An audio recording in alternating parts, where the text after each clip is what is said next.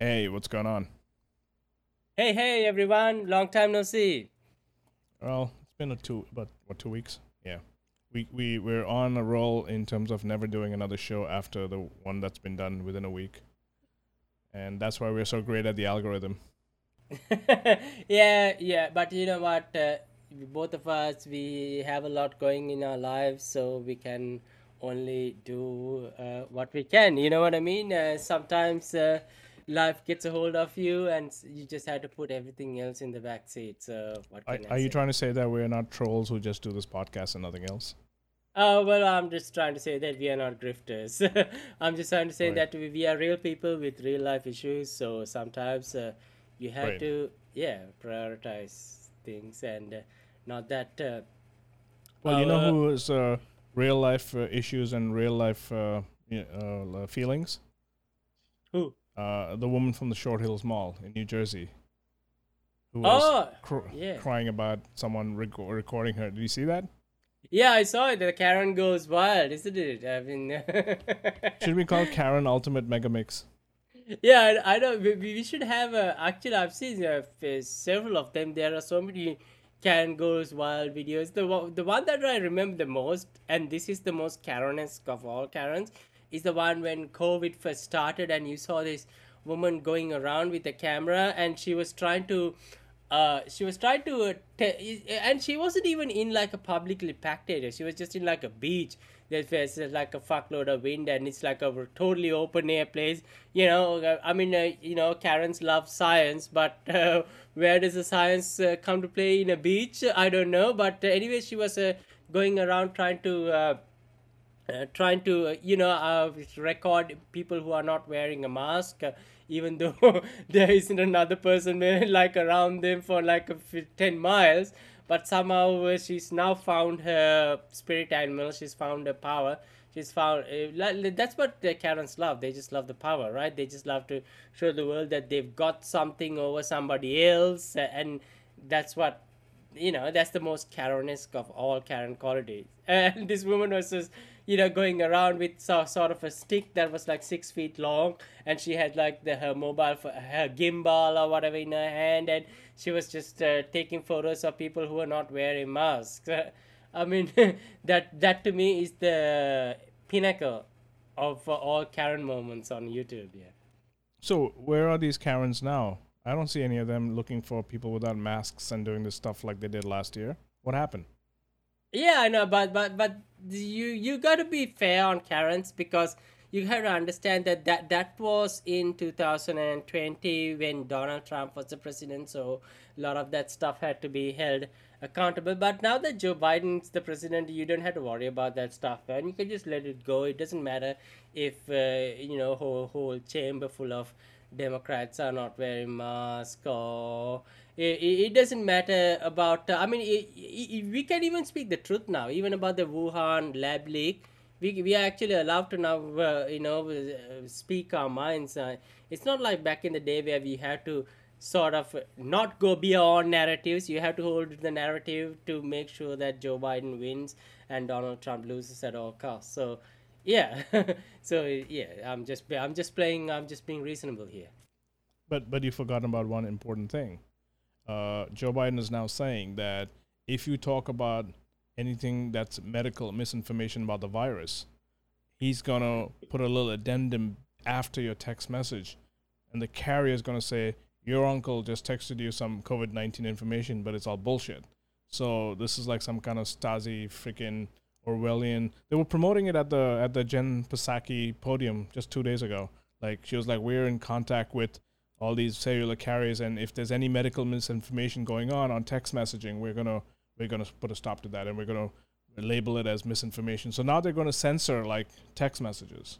Oh yeah, So I saw Jane Psaki, that video that's gone viral on Twitter. She's saying that we are working closely with all the CIA funded yeah, Facebook and all the social media companies. We are flagging anything that propagates misinformation. So I'm assuming that the lab leak theory is no longer a misinformation, unlike the it was 20, 24 or 24 weeks ago, Not literally. even 24. I think it's 10 weeks ago, like two and a Yeah, half, 3 months ago, yeah, was considered on yeah, third yeah. rail issue. Yeah, exactly. But so it's now only thing that's misinformation is anything that's not going to bulge the pockets of Pfizer, because it's all about the big pharma now, right? I mean, that is the misinformation is whatever that that acts against the interests of the big pharma. So aside from that, or even misinformation is defending probably a bunch of people who are a bit anxious about losing their jobs from lockdowns and everything else. So those are the misinformation. Everything else it's whatever you see fit. But yeah, I saw that video, and Jen Psaki, I don't know, you and I disagree, but I still say smash. Yeah, so Well, I don't know, man. Like, look at this. Look at this. Look at that photo of hers, right? I mean, look what she says. How did I get here? Because I'm white. But I like what the, Greenwald the says. He the says, the green top looks, seriously. green wall, and going from green wall to the green top looks pretty good there, I must Yeah, say. but she's kind of as my friend Austin would say, she's a man, baby. I mean, she looks kind of mannish, but just kidding. But I like what Greenwald says here. He says, seriously, who the fuck is this White House to be dictating who should and should not be banned from social media platforms, to keep lists of who they think are the spreaders of quote unquote misinformation, and then pressure companies they regulate to obey? This is pernicious shit. And Hmm. it's true, and it's all these brunch libs that just, I mean, who'd have thought that the biggest bootlickers to power and, freaking the first people to offer up their wrists to be put in chains would be these supposed liberals. I mean, I think it's such a party mentality, it's literally team mentality. They're willing to be slaves to their own team to quote unquote win over MAGA or Trump or whatever derangement they have going on. Oh yeah, and that is this just the thing. So I'm so. I mean, I'm not surprised, but at the same time, when you see it unfold in front of your own eyes, you do kind of, you still get that shock value. And one of the, and because they're still keeping Trump alive somehow, they got their whole life support system, and it's always Trump. Even like yesterday, I went to Apple News just to check, and generally I know the exact narrative whenever I go through Apple News. So it's Oh it's yeah. always something along the lines of, oh, okay, Biden's the good guy, Biden's the hero. Okay, Trump, yeah, there it is, there's Trump, there's Trump, there's the Trump supporters, we got to prosecute them. And oh yeah, there's another word salad defending Biden. It's just, that's just the only sort of narrative you need to know when you like scroll through Apple News right now, and it's pathetic. Yeah.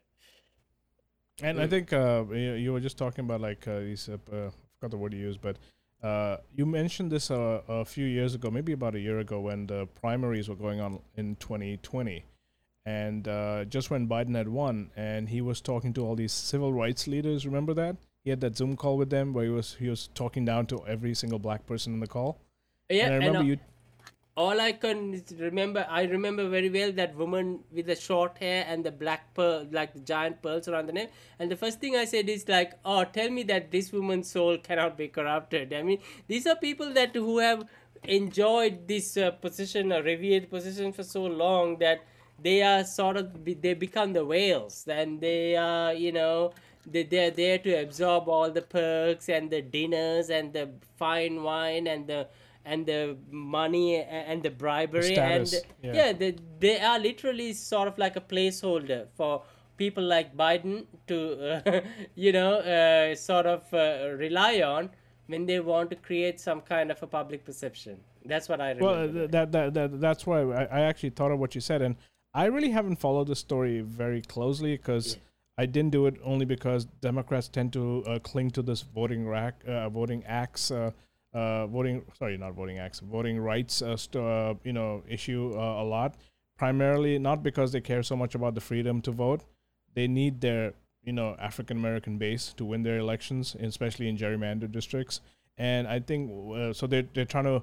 I think in Texas they're trying to strike down a bunch of these laws. So these Texas Democrats every one of them who looked like that Zoom call, right?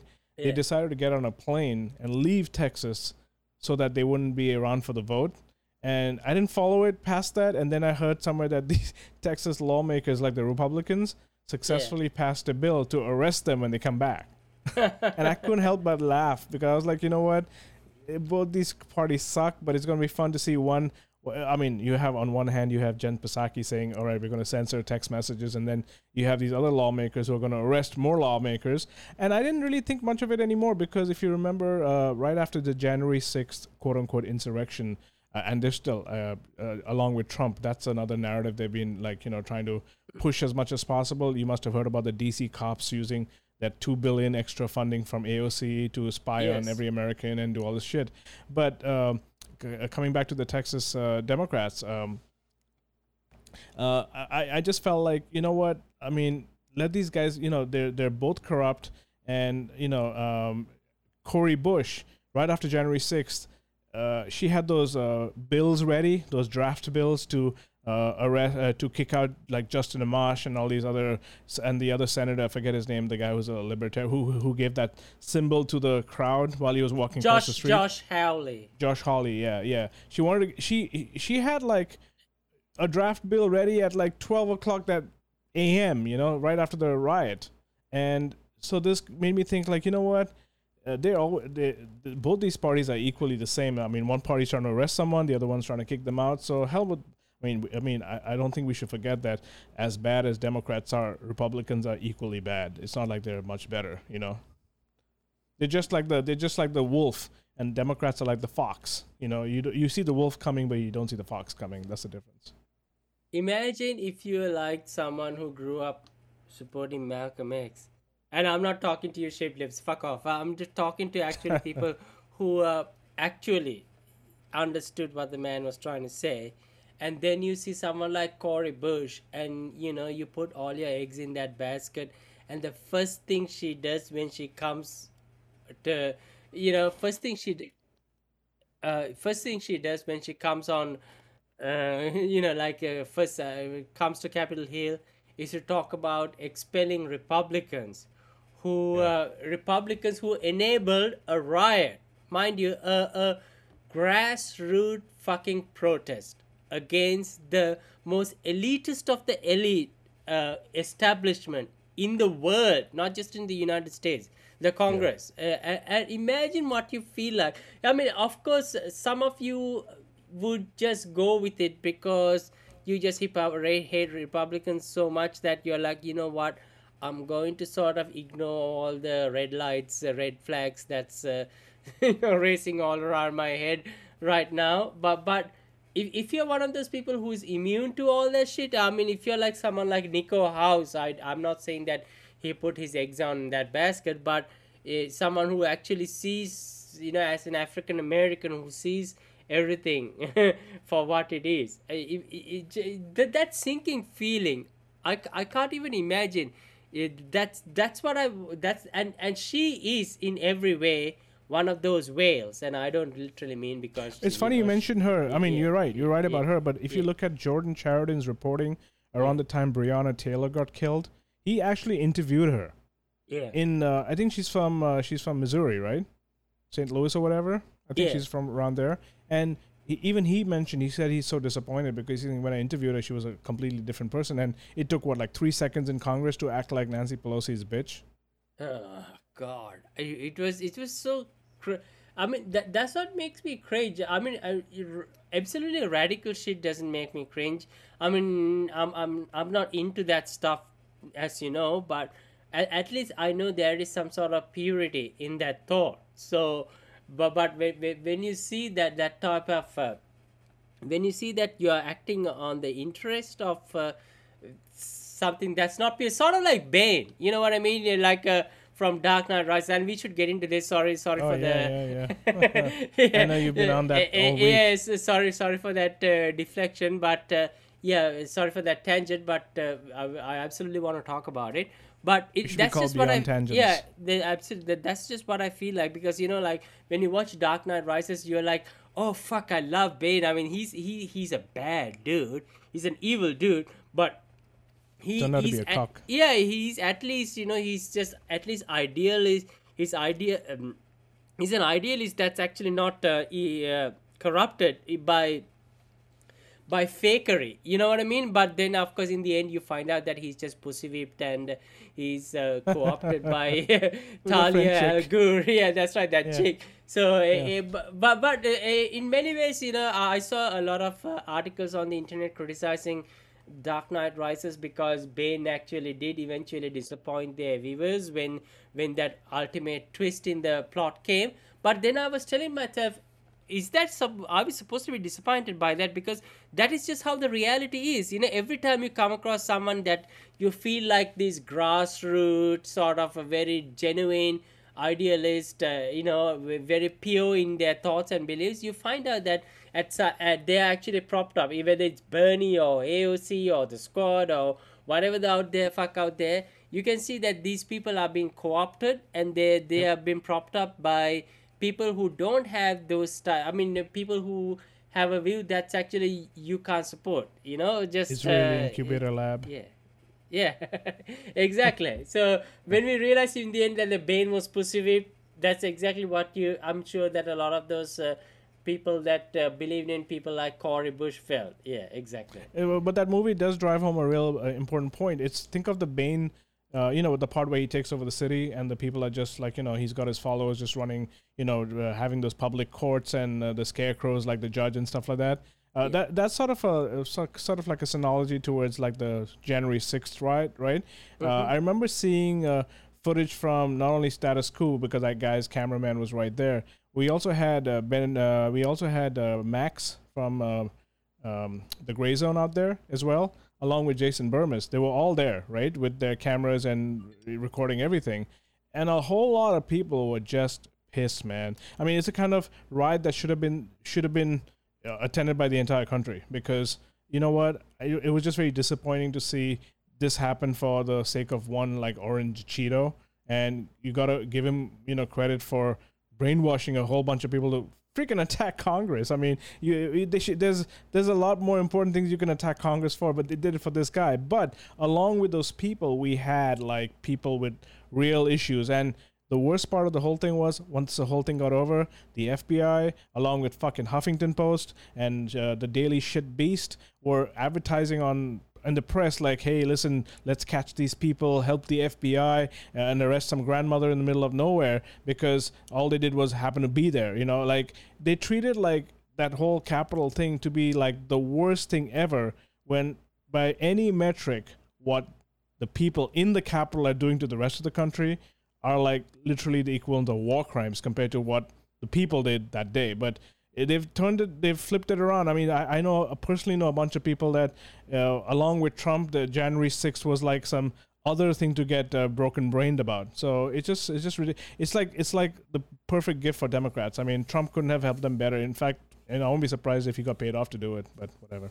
Yeah, I wouldn't be surprised either. That's what always tell my friends who are sort of diehard Trump supporters. When we look at everything that Trump's done, I mean, okay, do you think that he's actually an outsider? So, do you think that he was actually doing anything different? Because think about the fact that he signed. Okay, let's talk about the most sacred of all sacred things of the conservative, the First Amendment. He signed a law into the legislature about anti-Semitism in campuses, in university campuses. So basically, no, let's just say, okay, anti-Semitism is bad, all right, and all that shit, but you signed a law that says that we are going to impine, we are going to take your freedom of speech away at the places where the freedom of speech matters the most, the university campus. And we have even in terms of the First Amendment, Trump's fucked up. And you can see that the governor of Texas is sort of acting on behalf of Trump when he called on against the Gab for doing the same thing. You know what I mean? So this is an extension of Trump. So Trump has in the most direct way, he's been responsible for eroding the freedom of speech, like the First Amendment, in fact. And even in other ways, like when you look at to what Trump's done. So I would like, for example, I have all these people in my church and all. Sometimes they talk about, Trump. He stood up for political correctness. He stood up for this. He stood up for that. And I always start asking, did he do? Because now that Trump's gone, things are far worse than it ever was. Because you people, for whatever your beliefs or your lifestyles or your traditions are attacked more than ever now, in a way that it was unprecedented. Because, and Trump sort of made that happen, because he sort of gave the rest of the world a sort of a pass or a justification to infringe upon your rights, which didn't happen, which was sort of in a crazy way, balanced or gridlocked in the past. It was sort of, everything was checked. But now it's not the case. Now you're seeing all these people who used to call themselves as rational leftists in the past, okay with surveillance states, okay with this, okay with laws being signed, draconian laws being signed. So has Trump done anything for you? No. And has he even done anything in terms of ending wars around the world that he said he would? No, he didn't do shit. In fact, recently when I saw that Biden was ahead of schedule in withdrawing forces from Afghanistan, so I saw a lot of Trump supporters say, "Oh, that's just Trump's work being manifested into action, because he was the one who organized the Afghanistan withdrawal." And I'm like, I don't see it. I just thought that for the 4 years Trump was there, he always talked about, we are going to withdraw from Syria, we're going to withdraw from Afghanistan, but all he ever did was use it as leverage, and he never really, did anything about it. He would say that he would do something, then he wouldn't, because he would feel pressure, then he'll cuck out. And that's what he did. He cucked out on so many issues like that, whether it was when they were like, the Washington was locked down.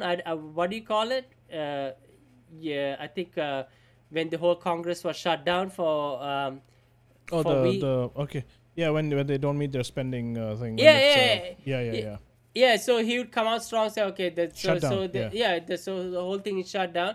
But then 3 weeks later, you can see that he's completely cucked out, because Oh, he yeah. just he can't keep up with Nancy Pelosi in terms of stamina. So Oh somehow, yeah, I mean, I would get exactly. shit lips telling me, Yeah, "Hey, look, Nancy Pelosi, look at that picture where she's pointing at him." And yeah, it's such a dichotomy, because Trump, I don't know if our listeners know this, but he was the first non-CFR endorsed president in 100 years. yeah, That means the CFR has got its tentacles in every single presidential candidate and president in the last 100 years. So the foreign policy part of it is always keep the wars going, keep the empire flowing, all that stuff. And this guy, the funny thing is, like, he broke so many brains that people didn't seem to think that the defense secretary and the Pentagon going against the United States president was a big deal. And it was. He's a president for a goddamn reason. And you don't see the Biden, you don't see anyone combating Biden, because Biden's all for these wars, and in terms of the Afghanistan withdrawal, Biden's clever. Most people don't know this. There's over 10,000 mercenaries in Afghanistan, right?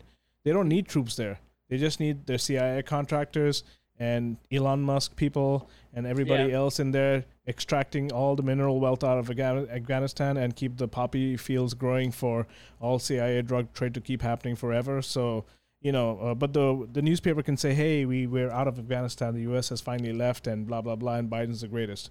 So you can see, how that is.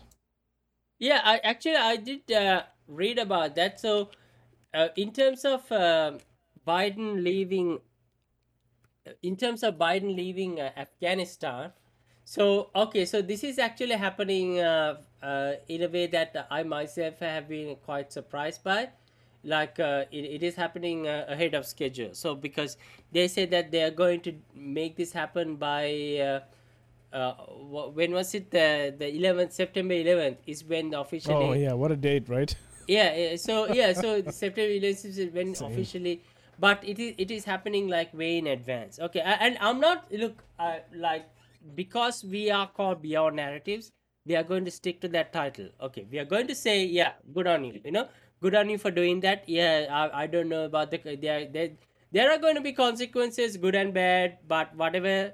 This is, I think, when you It's always bad. all things considered, when you take everything into account, the great equation, this is a good decision. So yeah, get the fuck out of there. That's all right. Okay. So yeah, the Taliban might go and do some horrible things. We don't Oh, know. they're We gonna don't know. take over the whole We don't know. country. Yeah, It's we don't know. We have no control over what Taliban does. They are an untamed beast. So yeah, so shit's gonna happen. That's there. But this is a good decision. So good on them for sticking with this and going ahead of schedule. But why are they doing this is another whole question. Okay, so we know for one reason that Joe Biden is all this is like the corrupt accountant in a big corporation.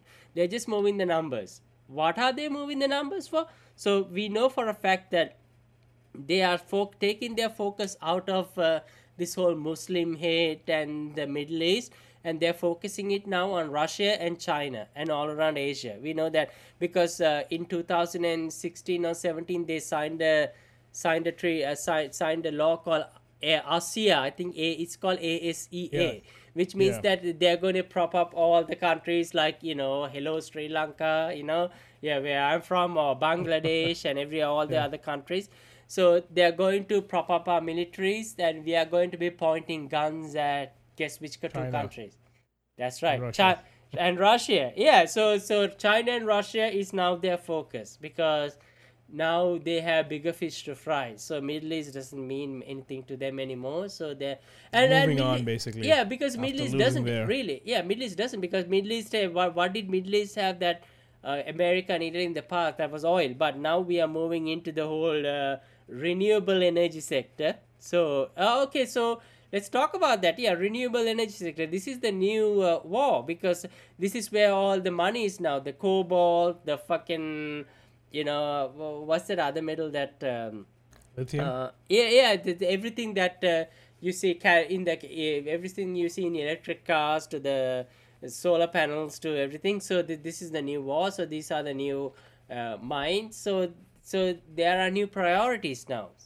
So palladium to platinum and all that shit. The precious metals. So Africa and some parts of South America, as you Well, saw don't with the forget the Middle East is still in play when it comes to Iran. yeah, They yeah. can't So seem to stop yeah, focusing on Iran for some and reason. I think that's the Israel connection. That's why. and Pakistan and Afghanistan and Oman, where we lived, those Yeah. have copper mines. So yeah, so it's the electronic revolution. So now they are moving their numbers to sort of protect their interest in that. So as we know, China is a big enemy. Like they are a big threat in terms of because China is investing like fucking crazy tons of money across Africa and Asia for ports and Yeah, uh, uh, instead of troops, they did investments, and it's paying off much better. And this place can't deal with it. yeah. So It's the same strategy, but they're doing it without the guns. That's the only difference. yeah, they're doing it without the guns. But once again, because we are the BR narratives, we are going to be reasonable. Just because they are not using guns doesn't mean that this is good. This is a new form of imperialism that we need to not be naive about. So yeah, so Well, I'm sure the yeah, Chinese would say it's our turn now to be yeah. the imperialists. Yeah, so China is, as I've said before, is a hyper-capitalist nation. It is not communist. So if you think that you have some sort of a inherent urge to defend China because they call themselves a communist part of China, please just look at what they're doing and how they act. So yeah, this is a new war. This is a new imperial war, and we need to uh, learn that it's not about the oil anymore. And that's why if Biden is moving out of Afghanistan or Iraq, he's not really moving out. He's just moving his moving the numbers, sort of, to speak, to make sure that this particular imperial war continues. And the irony is just like, I mean, we had a whole. I mean, we may have talked about this before, but it just keeps coming back. Is that all of last year, especially around this time. I mean, think about June, July of 2020. COVID was in a house. I mean, it's still there, but they're trying to make it look like it's not. And there was all these protests around the country, police stations burning, looting, all of Manhattan shut down, no stores open, and destruction of CNN offices, people jumping on cop cars, George Floyd protests, social justice, all that stuff. Every single white chick from high school was out running around town with everybody else. They'd never done anything like that in their life. So it looked like for about a second, people thought there was some kind of revolution happening, right? Mm-hmm. Okay, and this was against police brutality, right? Yeah. Who would have thought, like in June of 2020, all right, we're gonna go do this quote unquote revolution, and then in November we're gonna elect fucking architect of this police state. That's what fucks with me. We know that Biden signed the crime bill. We know that Biden was. I mean, and he still is, right? I mean, Patriot Act. For one thing that I do sort of think about is that Joe Biden never said defund the police or whatever. He was in fact like, no, we completely opposed that. So he was sort of even harsher than Trump in his stand against the police state. I don't get that whole. I mean, someone's should before Trump even won the election, some master propagandist or PR consultant firm or something must have known that this guy is such a trigger for so many people. We can get a bunch of heinous shit done if we just break everybody's brains and literally have them doing what they think Trump is doing. Is what Jimmy Dore always says. People hate Trump because they are Trump, right? They loathe themselves, which is why they hate Trump so much. And it's all the people who don't have a Trump in them that can see Trump coming from a mile away and just go, this is a fucking joke, and not get so wrapped up in, I mean, I told you, I met a person who not just one person, 3 or 4 people, and it's usually a Karen-esque white woman, 40 to 60, that's shaking in her freaking little, Prada boots, going, "Oh my God, I hate Trump. I hate him. I don't know why, but I hate him. I hate him." And I'm just like, you motherfucker was watching The Apprentice just fucking 15 years ago, all right? Give me a fucking break. It's a guy who had no policy, track, legislative record, nothing, right? Total novice comes in, and the first job he gets as the United States president. Somehow is worse than a guy with 50 years of the worst baggage you could have. I mean, this guy never could. If it wasn't for Trump and COVID, he would never be president. This guy should thank Trump and COVID for being president, literally. It's weird, isn't it? That when you look at even Apprentice, first Amrosa was sort of villainized because Oh my God, someone yeah. she says that someone called her the N-word, so she was an absolute cow, and she probably was. Let's not forget. let's not kid ourselves. She is a cow, okay? Yeah. But then somehow he would appear in Oprah Winfrey Show with Amrosa, and Trump is such a mastermind of playing this game, and then suddenly he hires her for his campaign when he wins the election, and then she becomes like one of those feared figures, and then she goes and then on she becomes a turncoat, right? Yeah, she becomes like she's the one who says that we have a long memory of people who has fucked us. And then on the inauguration night, she was one of the most feared figures, hated figures in America. And then she comes back 6 months later saying that, Trump did this and that. She was the victim again. So this is a classic example of how they use identity politics as a weapon just to fuck with you. And it absolutely stands no merit whatsoever. It's nothing but a joke. All what it is just a weapon that's just used against people anytime that you want to bring them down. I think like I told you, I've seen PhDs retweet the fucking Squad as late as today afternoon, right? Yeah. And I'm just thinking like, listen, man, I mean, the brain breaking and the propaganda is at its fine. This is the golden age, man. I mean, we thought it was bad like 10, 15, 20 years ago. The Bush era seems like very simplistic right now, right? But you had like Nicole Wallace. I think Jimmy did a segment, Nicole Wallace, and they were doing all this kind of like straight up, just like the war. I mean, they bring, and I mean, then you had Oberman come back, and what was he saying? Oh yeah, Tucker Carlson is a fucking plant of Russia, and he once had a crazy diatribe, Oberman did, where he was self-loathing on his own Slavic heritage. Apparently, he's like part Russian or something, and he goes like, "I cannot stand being Russian because Russia." I mean, what I mean, either they're really great actors or they're really crazy, idiotic, out of control people, and yet they're just faded as these, And say whatever you want about the right wing, you know what? I still feel like the right wing, with all the insanity that they do, right? It always seems to be a lot. I'm not defending them at all. I hate that I even have to say that, but it just seems to be more pure, right? Yeah, the Democratic version seems to be an agenda always. It's Yeah, never, it's never like what they really believe, because they're so wishy-washy. They go back and forth like day and night. it's like a tape. You know what? Right wing is like just one. You roll around once, and when you come to the left wing or the shit library, it's like 3 or 4 times it's rolled around. So they have to justify that and then unjustify it and justify it and unjustify it.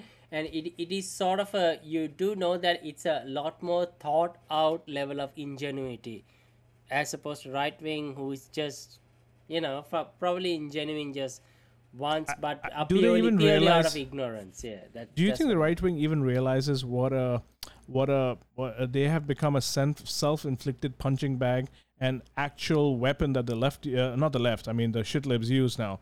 Like they just have, I mean, every tweet, everything that these Squad, Pelosi, all they do is talk about, oh, the crazy right wing, the Republicans, and Bernie will get on there, and then you'll have even that freaking tiny guy who worked for Clinton. They're Yeah. aware of it. They're aware of it. But I think they also are aware of the fact that it works in their favor, because that level of they know that the purity is a factor, and when people look at how disingenuous you are, they just know that right wingers for some reason are just naive, while the left wingers are sort of thought out, sort of well crafted. But you can see that their level of disingenuity is far deeper, and there are people who actually look at this objectively and they see it for what it is. One is sort of just a peasant, ignorant peasant. The other one is sort of a mastermind manipulator, and they understand everything, but they use it to their advantage to paint a certain picture, and they don't like that kind. Even if you look at the popular culture and all, you can see that we know that we don't like that. We don't like the shit lips for what they do, because they just seem to know better, and they just seem to present it in a way that for the optics, for the sake of optics, because they're sort of these psychological manipulators. No one likes that shit. Everyone sympathizes with the simple-minded fool. So so in that way, I think what goes for the right wing. The right wingers have sort of become aware of this, and that's a good thing. Yeah, I mean, even if you look at what Karl Marx was saying, right, back in the day about the proletariat and fuck, I'm butchering all the words because I got this curry accent, so sorry about that. But the proletariat and the bourgeoisie and the petty bourgeoisie, he saw it, right. The shit libs are the petty bourgeoisie, and Karl Marx, even like fucking centuries ago, he saw this coming, and kudos to him for actually seeing this coming, because he just knows that. I mean, do you honestly think that all those peasants that he regarded as proletariat or whatever, they are people who are woke and just feminist and all that shit? No, the people that he sympathized with were the most ignorant of the peasants who don't think about all that shit. Those were his people. And in many ways, the people in the right seems to be far more compatible with that view than the people on the left. So what do you want me to say? I mean, that's just that's the reality. Yeah. But I don't think Karl Marx ever could have foreseen the immense power of the corporate media propaganda apparatus out here. Like they literally like are. I mean, the biggest third rail now is COVID misinformation, right? And no one is saying that misinformation is a good thing, but it's suddenly that people are. I mean, like the whole, not only the Psaki talking about the text messages being censored, but just the fact that if you start giving any kind of alternative theory, even if it's based on fact, you're considered some kind of like space alien who needs to be banished to some Gilligan's Island and never to be heard from again. But the thing is, these very supposed principles that liberals stood for about the free speech and freedom of the press, forget about Assange. They don't even know who he is. But it's just that now they've turned it on its head because they've been able to use this COVID issue to just, it's literally like 1984, follow what government says. The radio's blaring the propaganda. We have people. What I think the cases are up 100% in the last 2 weeks over here. Almost 400 people dead a day. 35,000 cases when it went down to almost 6 at one point.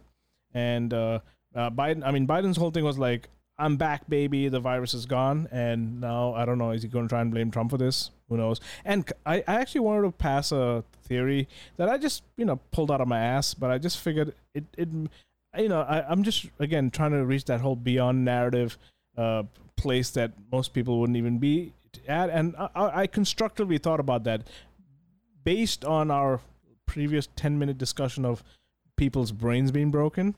And I was thinking that, when people's brains are broken to the point of it's a smashed tomato on the ground, they must have, insanity will make people do the craziest of things. And I don't think it's beyond the realm of impossibility that this COVID thing was created as a way to get rid of Trump. Because he barely won the election even with that happening, right? And that's what he lost the election on, the COVID. Yeah, absolutely. I mean, I'm just saying that he barely lost it. Yeah, sorry. Yeah. He barely lost it with COVID. Imagine if there was no COVID. I mean, Biden would have got like 9% of the vote or something, because who the hell would vote for Biden if COVID wasn't around? But I'm just thinking because of the lab leak theory, the timing, and the fact that, I mean, honestly, I'm not saying Trump did a great job. He's fucking stupid. But, I mean, do you think anyone would have done a good job? No, I don't think so. I think it was too early to.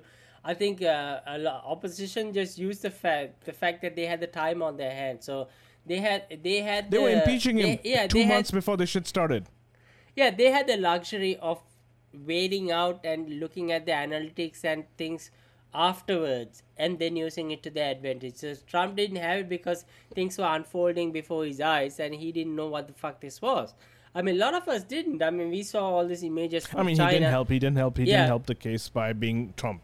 Yeah. They knew that would happen too. They knew that he'd put his Trump spin on things and his ego would slow it up even more than it normally would have been slowed up. I understand that part. Yeah. That's probably why they went for this angle. If someone actually did this to get rid of him, they would have banked on his ability to be like a real asshole and make it about himself. Even in the, I mean, come on, he was like, for the first 2 months, he was acting like a total moron. I mean, nobody liked what he was saying or doing, Yeah, and even in January, like late January, Trump did try to impose a travel ban. Right, they hated China. that. Yeah, I remember they went against him. And everyone hated him for that. They saw that it was xenophobia and blah blah blah. But at the same time, I've been on their defense. Not that I just want to explore both angles. Let's not forget that Trump actually did not follow through with what he said about the travel ban. What he did was he was just trying to, because he knew that people don't want to see immigrants coming to the country, blah, blah, blah. There was a sentiment going on with his base, and he was just appealing to that base. It was never backed up by any sort of real actions. You know what I mean? So because of that, and Democrats kind of saw through that as well. So this was not like any real act. Not that Democrats would have reacted any differently if he took real action. Let's move that out. But at the same time, we just know that Trump was bullshitting when he said that, we are going to have some travel bans, because he was never going to ban people any sort of substantial act anyway. He was just saying that to make himself sound good to his base. and there lies the difference. You know what I mean? Well, And I think he even put in a yeah. European travel ban after that, right?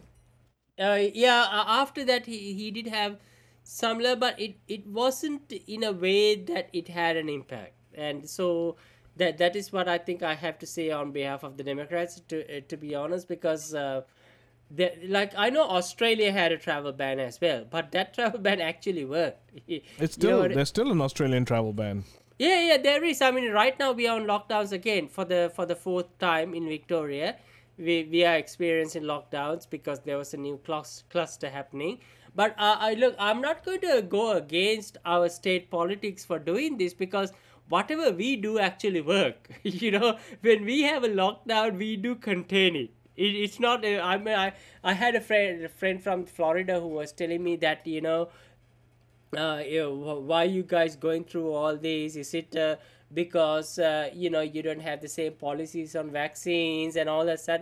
And I didn't want to like be but what I thought was, we don't have the draconian vaccine laws in Australia. No one is forced to take the vaccine and shit like that. With none of that, you take it if you want to, but at the same time, when it comes to lockdowns, yes, we do have lockdowns, but when we do have lockdowns, they work because we contain the virus, we bring it back to a manageable level. At the same time, yes, some small businesses like restaurants might suffer, but it doesn't suffer in the way they do in United States, because we don't have lockdowns where everything is mandatory shut or whatever. You can still use your online apps to deliver your stuff. You can still you run your business, but you got to do it in a way that's sensible. There is no black or white law in how these lockdowns works. It's the same with my employer. Right now, the lockdowns, of course, are going to impact courier deliveries and all that stuff. But at the same time, there is a section of people who buy more during lockdowns as well. So the good balances the bad. And Australia is one of those countries that seem to have figured out how to do that. I think, unfortunately, I don't think United States has. They seem to use to Well, I mean, weaponize. it's also Yeah, matter of it's also a matter of like I think when I look at the Australian death count, I think less than 1,000 cases so far, if I'm not yeah, mistaken, and that was right? because the second wave was horribly mismanaged. Second wave could have been so much. It could have been under 500 easily, But That sounds like what happens yeah, here in like an hour. yeah. Say second wave they fucked up, but overall, I must say that I applaud Australians for the way they've handled it. I mean, they didn't handle it in a way like New Zealand, which was, I think, a whole different level. That was a conformist stuff. I say Australia had a more balanced way of handling it, and they managed to do all right. Just all things considered. But it could And I have think been a lot yeah, less. I think what do you call it? Look at the value for life. Australia, like an entire city locked down if one person gets the virus. Over here, like if one person dies, like in an hour, people are not blinking. It's just like whatever, man. Did something happen? So it's just a matter of like it's like I feel like the countries like Europe and Australia. I mean, England seems to have a lot of cases now. This Delta variant's flying around, right? There's another variant in India called the Lambda variant. What I mean, I guess they're just creating new names, alpha, beta, whatever. But Yeah, but yeah. the thing is, like, it just and you're coming back to the lockdowns, right? Who did it benefit? The lockdowns benefited the Jeff 1%. Bezos. Yeah. Jeff Bezos. Hopefully, his rocket will explode on the launch pad. Kidding, not kidding. And 60% of U.S. small businesses, which I don't know if you remember that talking point. America is the home of small business. Small business makes the country run. So if 60% have gone out of business, don't you think there's going to be an issue down the road with a massive hit to people? Now, they gave special status to Amazon and all these big companies like Target, calling them essential businesses, whereas you can keep your restaurant open. You can, I look down the street, every street in New York. Check out Louis Rossman's videos. I think I may have sent you one or two, right? I don't know if I did, where he's bicycling around New York City, showing you every single block that has 10 businesses closed, nothing going on. Graffiti everywhere in New York City. It's like the 80s all over again, except the graffiti is worse now. Okay. Can I be the bad guy here and throw a bone for Amazon just to balance things out a little here. I do think, yes, Jeff Bezos doubled his personal wealth during the Amazon time, but And don't Amazon, forget, they let the employees got COVID, and they didn't give a shit about that either. So yeah, you still have something to say? Amazon did rescue a lot of small businesses from going under during the lockdown period, I believe. And here's how they did it. While taking their cut, though, don't forget that part. Oh, okay, yeah, they took their cut, but it's better than nothing. There were a lot of businesses. For example, okay, I will give a more relatable example. Maybe that way people can understand the tangent that I'm going in. Let's say Uber Eats, or in Australia's case, Menulog. All right, these are third-party food delivery apps, and they kept a lot of restaurants from going under because even though you couldn't come in and dine or you can't walk in and pick up food or whatever, these companies still gave these small restaurant owners a smidgen of chance to stay open and make some sort of revenue during the lockdowns. And this is what Amazon does with their FBA, the warehousing system. So let's just say, for example, you're a small time computer retailer, okay, and you sell laptops and RAM and all that shit to the public. And let's just say lockdown came and you were not able to operate your warehouse in a way that, when 100 orders come in a day, you can employ someone in the warehouse to because lockdowns had those restrictions. Those companies still had the opportunity to send their stock to Amazon, and through Amazon sell it to the public and stay afloat. And I don't want to say to give too much information, but I just say that I just know from my personal experience that there were many companies who were saved from going under because they had this fulfilled by Amazon business structure in place. I'm just saying that, as someone, as Beyond Narratives podcast host, that there are two sides to this argument. So yes, Amazon profited a lot. They made a lot of money, and there were so many other companies who actually, I mean, I hate to say this, but there are companies who are far worse than Amazon in their reputation of cashing it all in and being opportunistic during this time of crisis. And Amazon is not the worst. There are other companies who made raked in far more money completely based on the COVID, like the lockdowns and stuff like that. So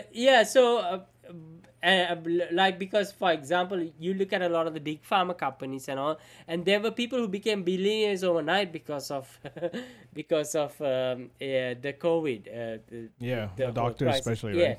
So Amazon, Scientists. yeah, I mean. they screw over small business all the time. Well, For example, let me ask you a question. What about neighborhoods, right? I mean, like, it's all great. Amazon saves people and stuff like that, but what happens?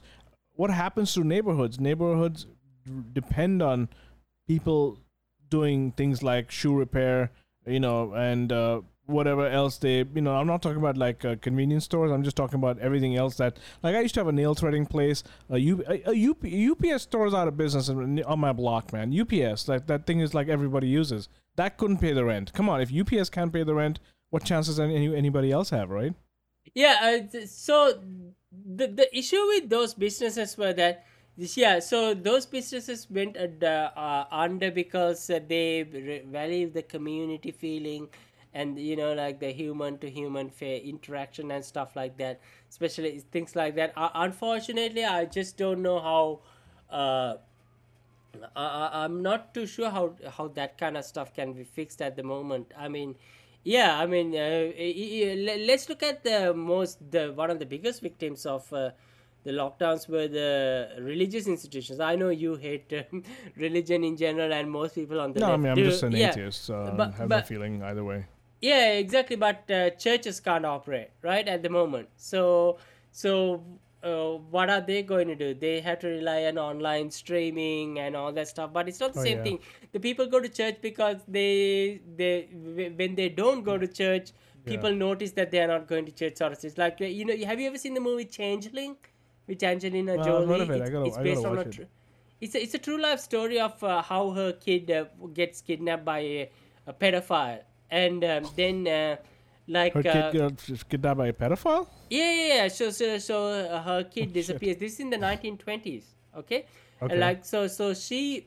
Oh, you mean this is a story of someone whose kid got stolen by a pedophile? Yeah. But this is a I real thought you meant to say. I based thought you were on saying Angelina Jolie's kid got stolen by a no. pedophile. This is based on Yeah, a yeah, true yeah. story. Based on a true okay? story. Yeah, I get Yeah. it. So her kid disappears, but she works for like a telecom communication company or whatever, and then like the government, the police actually concocted a story, and they send a fake kid to her house. This actually happened.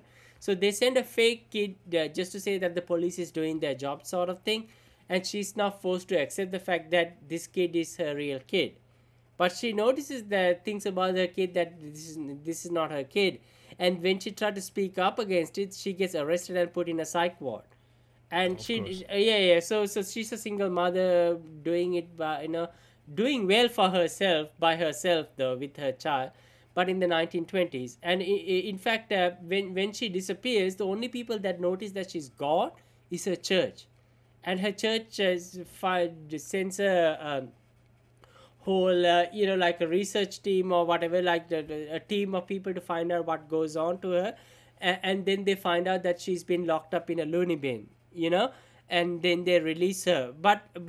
And this is what I'm telling you, why I'm bringing this story here is that sometimes for certain people these are the things that matter. The fact that the certain people go to church because they have a community that and they care about each other. And I can relate to this personally, because when I go to church, actually people actually come and talk to me, and they know that I'm a human being. They ask me questions, and they want to know more about what I do and Oh, everything. how And quaint. yeah, and when I don't come to church, they sort of Yeah. like message me and ask me, hey, are you okay? So if I was a guy living by myself, It's a feeling of like community, right? yeah. So if I were to have died and rotting away in an apartment, they would be the first to know, type of thing. Right. But not in my case, because I got family and I'm incredibly blessed. But there are I can understand there are so many people who don't. So that's what I mean. And the COVID has sort of restricted these people from having these type of communities in many ways. Yeah. Yeah. So that's what I was referring to when I say that in many ways COVID is not just impacting small businesses; it's also impacting people from living their lives in a way that is sacred to them. Yeah. And I think, as you know, I know personally people in the situation. COVID has really affected undocumented people in America. People who used to have jobs, like, when I say jobs, like there was a guy I read about in the New York Times that he used to be a cook, and he would cook in restaurants, and as you know, the restaurants all closed. He had to wait months to get a job as a construction worker, and it's already a, I mean, this country really, like, they profited off genocide, slavery, and now they're profiting off undocumented immigrants, right? I think they're just a one level below African Americans in the who's getting fucked in this country freaking charts, and it's just they love it. They'll never solve the immigrant. I think I'm still amazed that Reagan passed amnesty back in the 80s. He was a terrible person, but he did amnesty. I mean, he made 11 million people or whatever it was at that point, all of them legal. And but you do know that the reason we have this illegal immigration problem is because of NAFTA, right? Yeah, absolutely. And that's why I also hear a lot of these black conservatives when they say, look, I don't buy into their whole narrative, but when they say that, during the Jim Crow laws, and not that I'm justifying it by any means, but during that time when black people had to endure Jim Crow shit, black communities were a lot stronger and their businesses were thriving because they had that community feeling. See, the whole world was their enemy, and they had the only thing that they had sacred to, that they absolutely needed to hang on to, was their community. And now after what's that guy after JFK, what's his name, RFK? Oh, R- LBJ? LBJ. Okay, so when LBJ, his mission was to destroy that feeling of community. So I think you almost said LGBT. yeah, it's the LBJ, the whoever that guy with the box shape. I don't know. His face always Yeah, looks like a Lyndon Baines box. Yeah, Johnson, right? yeah, like a Yeah, yeah. SpongeBob. Yeah. So You know what? For all his Vietnam bullshit, his Great Society thing was still. I don't think anyone would be able to pull it off today. yeah, exactly. I mean, his whole mission was to okay, he said that we want to enable the black people, but he enabled them in a way that they felt like they don't need to rely on their community anymore, so that community thing got destroyed. So the black people stopped standing up for, like looking after each other, and started like thinking, they made them into these grifters, a lot of them. I'm But not also, saying don't all of forget them. that Yeah. MLK actually. I mean, can you even think about a person? I mean, in those days, the U.S. president would be scared of people like MLK, Ralph Nader. I mean, Nixon passed the EPA, man. All right, freaking Republican, right? But what I'm trying to say is that MLK did that. MLK made this guy scared of him, right? And so he did whatever he did to get the civil rights passed and stuff like that. But it's just that I think like LBJ is such a dichotomy because he ran that illegal war where he killed millions, right? He didn't bomb Cambodia. I know Nixon did, but it just it's always such a dichotomy with these presidents, right? But I think he was like the last guy who did anything for this country domestically. After that, it's just been shit from day one. I mean, there's nobody really with any legislative track record about anything being done for this country domestically since Lyndon Baines Johnson. Okay, so I know you gave me a 5 minute warning, but before I go, I gotta cover a couple of things that are non-political. Actually, completely more political, probably in some ways. Okay, the first thing, we watched the film Insider. What do you think of it? It just seems like something is. I felt like I was looking at a time capsule, and in a way because it did have hints of what's going on today, like especially the part where they would just cover, not running with the story because they were going to get bought out by somebody else, and they cared more about their bottom line than actual journalism. Pretty much today's corporate media. So it was a good primer into the world we were heading into at Absolutely. that point. Because at that point I didn't really even realize. I mean, Insider opened the door for me in so many ways in terms of how the corporate media. Because the bigger story is not the big tobacco. To me, the big tobacco was just boogeyman, because we always know that big tobacco is going to play that role. You roll them up, you smoke it, Yeah. and whatever. Of course, it wasn't as simple as that, because they try to reveal the process of impact boosting, which is revolutionary. Because when we think of cigarettes, we just think of, okay, you smoke tobacco, you die, that's your choice. But that's not what these companies do, right? They actually increase the ammonia in cigarettes in a way that it makes it even more chemically addictive. So cigarettes are in a way a drug that is chemically enhanced drug. So it's not just it's different from alcohol in that way, because we just think that tobacco is addictive, but it's not the tobacco, it's just the nicotine they chemically add in the cigarettes that makes it addictive, that kills people. But at the same time, but I think the biggest twist in the plot is, of course, in terms of how the corporate media, the vested interest in corporate media, try to suppress this story, and that is the biggest story of that movie. But Well, suppression is great nowadays, right? Everything's suppressed.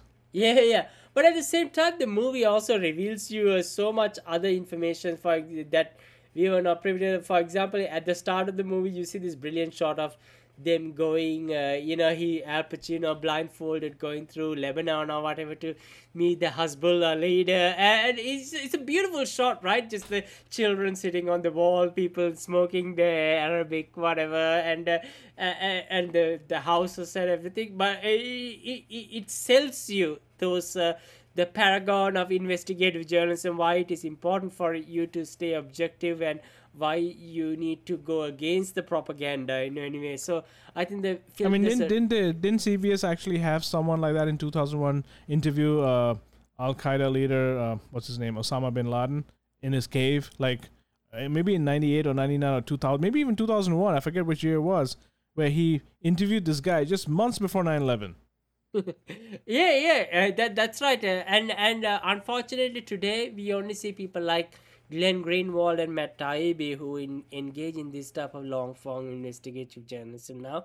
And the reason why I bring their name up is because you know that a lot of the people on the left or the neoliberals, they hate these people. They are sort of considered as Russian puppets, or Or even Fox Young News Turk hosts. goes on to label people like Aaron Mate as Oh yeah. Oh puppets my of God, that Assad. water buffalo. Yeah. Yeah, exactly. So you know that you only have like literally 5 or 6 people, maybe 10, but I don't know all the names that sort of fit into this description of Lowell Bergman from 60 Minutes at that time.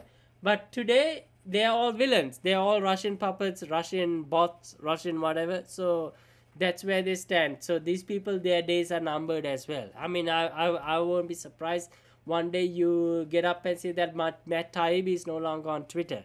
You know what I mean? So All right. Yeah. yeah, but yeah, so it was a great movie. You and I, we watched it together. I've been meaning Yep. to make you watch it for a while. And yeah, so hats off to Debbie Mazar. I know you have a lot of hots for Oh her. yeah, And yeah. she, Debbie Mazer. Oh my God. Yeah. She's oh like another. yeah, she's She awesome. looked like Yeah. somebody else. I mean, great. Yeah. And Hey, I think she was in a TV. She may have been in a TV show in the '90s. I forget which one. I don't know if it was NYPD Blue or something. I know she was in Uh, Entourage, right? You said. She was in Entourage. Yeah, yeah, yeah. Yeah, yeah. Now when I look at Entourage, I can't believe it's Entourage is aged as badly as The Apprentice. So No, even the stars, like who remembers the star? I think Kevin Dillon might be the most famous one out of the lot now. What happened to that main guy who looked like Pete Sampras? I forget his name. yeah, and that, I know and the that main small guy. guy, Kevin I don't know Connolly his from name. Party of Five. Yeah, right? yeah. He was one of the. I think he was a typical conformist though. I don't think he was a character that was a what in journalism we call flat characters and round characters. And he's very Yeah, much that's a what flat. it was. Yeah. He was very much Yeah. a flat character. Like you Yeah. know what he's going to do, what he's supposed to do. You know There's who got nothing- cancelled from that show, right? What? Who- Jeremy Piven. Oh, okay. Yeah, he had some Me Too thing against him, and I mean we'll talk about it later, I guess. Yeah, But yeah. that whole snake of Me Too, like the Yeah. co-opted thing, I think they destroyed his career. And he's a guy who has been acting since the '80s. I think he's a 50+ year guy. He's almost the same age as John Cusack. He's acted in many movies with John Cusack, who, as you know, has gone total shitlib. He's all on board with TYT and everything. But Yeah, that's yeah, been but a real, yeah, of course. sad thing to see. But You can sort of that comes to everyone. Me too shit, yeah. And so and before I go also, I think before we wrap it up, I want to talk a bit about the fact that my son currently is going through a Dark Knight phase, which I'm very proud of. I mean, I'm a so Dark glad Knight that phase or Dark Knight Rises yeah, phase? yeah. So I'm very proud of the fact that he's totally into Dark Knight trilogy compared to any other trilogies, because it could be far worse, but he's into one of the trilogies that I have a lot to say about. And I'm going to probably shoot a podcast episode with him about the Joker at some point or the other in the coming weeks. So we've been having this huge argument lately. So he's a huge fan of the Dark Knight. So am I. I mean, how can you? I mean, what's wrong with that movie? But I have this very controversial argument that Dark Knight Rises is better than the Dark Knight, because there's something about Bane that absolutely struck me in the heart. I just do think that the Dark Knight Rises as a movie tried to warn us about things that unfolded. Happening now. Yes. So okay, the Dark Knight Rises was strongly based on the French Revolution, but at the same time, it also the Occupy Wall Street movement was a huge part of the film. But then when you come to 2020, the summer riots and the George Floyd protests, there was something that I noticed about a lot of those protesters from the Antifa side that was very relatable to what Bane was saying, yeah, and the sort of revolutionaries you saw in that movie, because and even the Joker with Joaquin Phoenix, that I just saw that movie, and I just saw that in many ways I can't help but feel that the anarchist movement that's happening right now in America and the West is somehow influenced by the Dark Knight Rises and the Joker. And I don't think I really had the right set of skills to explain this to my son, who is only 13 years old right now. But I mean, he is a lot Oh, older he'll than explain it your to you. average. Like he understands things incredibly well, but I don't think he's Right. very politically savvy. So so I wasn't able to deliver the message in a way that I could convince him. So I feel like at the moment, as far as optics are concerned, he's winning the argument that Dark Knight is better than Dark Knight Rises. But I still strongly hold on to the fact that Dark Knight Rises is just better than Dark Knight. Yeah. Yeah. I mean, I think didn't the Dark Knight also have Joseph Gordon-Levitt in it? Oh yeah, Right. yeah. Right. He's in that movie. Yeah. Yeah. Yeah. That guy's been in a lot of good movies. But but But yeah. But Anne Hathaway, come on, even that alone is enough, right? I mean, how hot is she? I mean, not as the Catwoman. I mean, yeah, the Catwoman outfit is a bonus, Yeah. but before the Catwoman, how she was Bonus. wearing this funeral black dress with the that Yeah. women wear at funerals. She had the pearls, and She has she a would. very alluring face, and she's got massive. I used to call them bug eyes when I was kind of annoyed with her, but she actually has very nice eyes. I mean, it just takes getting a little used to, but I think, I mean, they were good casting there. She looks a lot like a Catwoman would, So Oh that's the yeah, point. and the way she plays her character as well, she plays the victim Yeah. like in a very fake way. When Yeah, the yeah. shooting starts happening, she starts crying, and we're I like, remember "Oh, that. That was I great. hate her for doing that," but that's exactly what you expect from a character like that, right? And Yeah. then in the end, the Batman actually uses her. Like he knows that she's an absolute flawed character, but he Yeah. knows that you need people like this to join a movement in order to defeat the greater evil, Yeah. which he himself is a part of, because he's Yeah. Bruce Wayne, the father of son of Thomas Wayne. And if you watch a Joker movie, you can see that Thomas Wayne is not painted in exactly a good Yeah, light. he's Yeah, just exactly. he's So a complete 1% asshole. yeah, exactly. Yeah. It's such a complex series when you look at it that way. And I think hats off to the Batman universe for creating the. I think it's safe to say that right now the Joker is bigger than Batman, and they've actually. I even think that I think the Dark Knight as well. I mean, maybe not Dark Knight, but well, now that I think about it, they both had tremendous police presence in them. Yeah. But I think the Marvel universe still has a bunch more of CIA, MI6 propaganda than the Dark Knight series has. Yeah, yeah, yeah. But of course, that's the case. Unfortunately, I can't say no. But it is incredible to see that how a villain from this Dark Knight universe, even Harley Quinn, she has her own currency now. And Batman is the only series on the planet who has managed to actually create characters bigger than offshoots. Yeah. like bigger than Batman himself. Yeah. And they are of course cashing in on it at the same time, but they also have a very important message to show. Even Joker, I mean, I know like a lot of people watch Joker and say they are so triggered by this, but let's not kid ourselves. The Joker speaks to a lot of us in ways that we are not Yeah. comfortable expressing. I mean, a guy looking at himself in the mirror and laughing at all the shit that happened in his past and how he should have handled. Tell me that's not real. I mean, there's a Yeah. lot of us who reflect on things that happened in our past and wish that we handled it in a better way, and we just start, like turn into a madman thinking about that stuff. So, Yeah. yeah. So, I mean, especially hats off- after 2020, imagine how many people did that, right? yeah, imagine how many people the Joker spoke to. I mean, yeah, I'm not saying that you should be going All the people around. at the Capitol riot. Yeah, I'm not saying that you should be going around killing people because they are awful. But whatever. Yeah. But let's not kid ourselves to say that didn't somehow strike a chord in you. You watch that and Hey, you say, listen, yeah, I can relate. The to way that. things are going, I mean, it's a matter of time before a lot. I mean, I don't know. I don't know where we're going, but it's gonna be it's a rough ride. It's gonna be much worse going forward. I think, and with the way mental health is in this country, Yeah. my God, forget about it.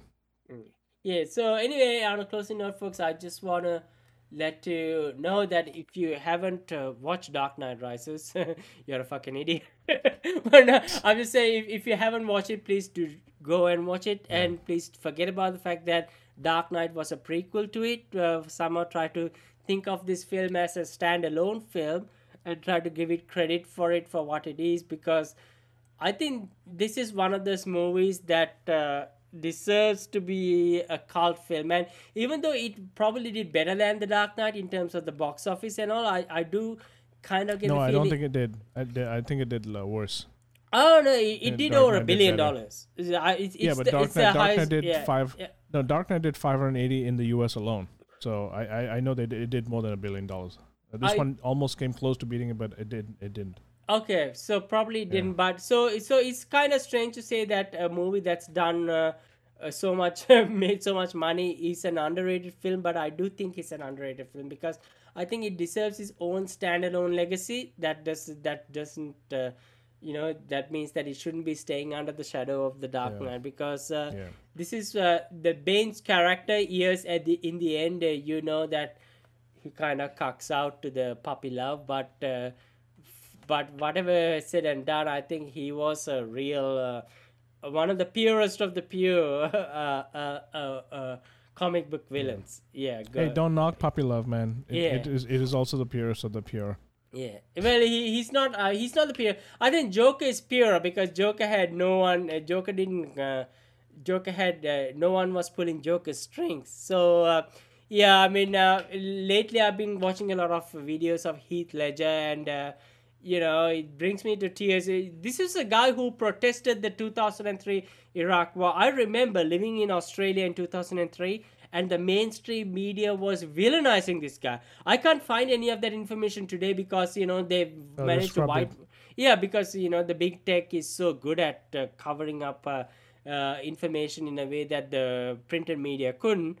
But I remember Heath Ledger was one of the most hated figures in Australia in 2003 for speaking for protesting for the Iraq War. He was one of the most inconvenient figures, in fact, or annoying figures at the time. Oh, so he did them a favor by disappearing because they must love it now, right? Yeah, exactly. Oh no, they were like, oh my God, Heath Ledger's gone. We love him now. Yeah, and then he came in. He's gone. Yeah, Brokeback Mountain, another film that I think a lot of the reason why, in fact, Heath Ledger people didn't approve Heath Ledger for to be the Joker because they associate the darkness with not being gay or whatever. And when he came in Brokeback Mountain as this gay dude, they thought that he was just too weak to play this character of Joker or whatever. So there was a lot of reasons why people opposed Heath Ledger as the Joker in Dark Knight. But once they saw him posthumously, obviously, they all changed their mind. Like today, let's not forget that Heath Ledger is probably the greatest Joker ever. Yeah, well, does that. It does it sort of pulls the wool over the eyes too. I mean, I'm not saying he doesn't deserve what he did, but there's no way he'd be getting this kind of lauding if LAUD. If he was exactly. alive. But there's so much about the imagery of the Joker that I love. Like the black jacket he wears, you can see the purple sort of tint emanating from it. So it's black, but your eyes sort of trick you into believing it's purple. You know what I mean? It's actually purple. Yeah, that's it is. Joker wears, It is purple. It is black, but it's purple, and it's done in such a brilliant way that it's just so he's so scruffy, but it's just so cool. And it's not scruffy in a way that you think, oh, it's disgusting. It's like, wow, that's so pleasing to the eye. You know what I mean? Of in a dusty and dainty sort of way. So. Yeah, so he is the most iconic Joker, and he's a great Australian, and we are all going to miss him. So, I mean, rest in we peace, should ask our listeners what they think in the comments. Let us know if you think it's Heath Ledger or shall we compare him to Joaquin Phoenix? Or let's put in Cesar Romero in there from the 60s. Yeah, Cesar Romero is another guy, and Jack Nicholson. All Jokers were great except Jared Leto. Fuck off. Even though he has his he has a cult of his own. So I mean, Heath Ledger, you're a great guy. You're a great actor. We miss you, and Cool. So we just want to let our viewers and listeners know that they can. You should join the conversation with Beyond Narratives on Twitter. We We have Chris on there at ThinkersTrue, and you can find me at AlinEFX, ALINEFX_. And yeah, I mean, let's fake promise next week as well, since we're at it. And we'll hopefully. I was like super busy this week, but I'm glad I did this. I'm like on fumes because I slept like 2 hours all day. So, I mean, I saw all day like the last 24 hours. So, but hopefully we'll be back again and see you guys. We'll talk soon. Yeah, lots of love, guys. Take care.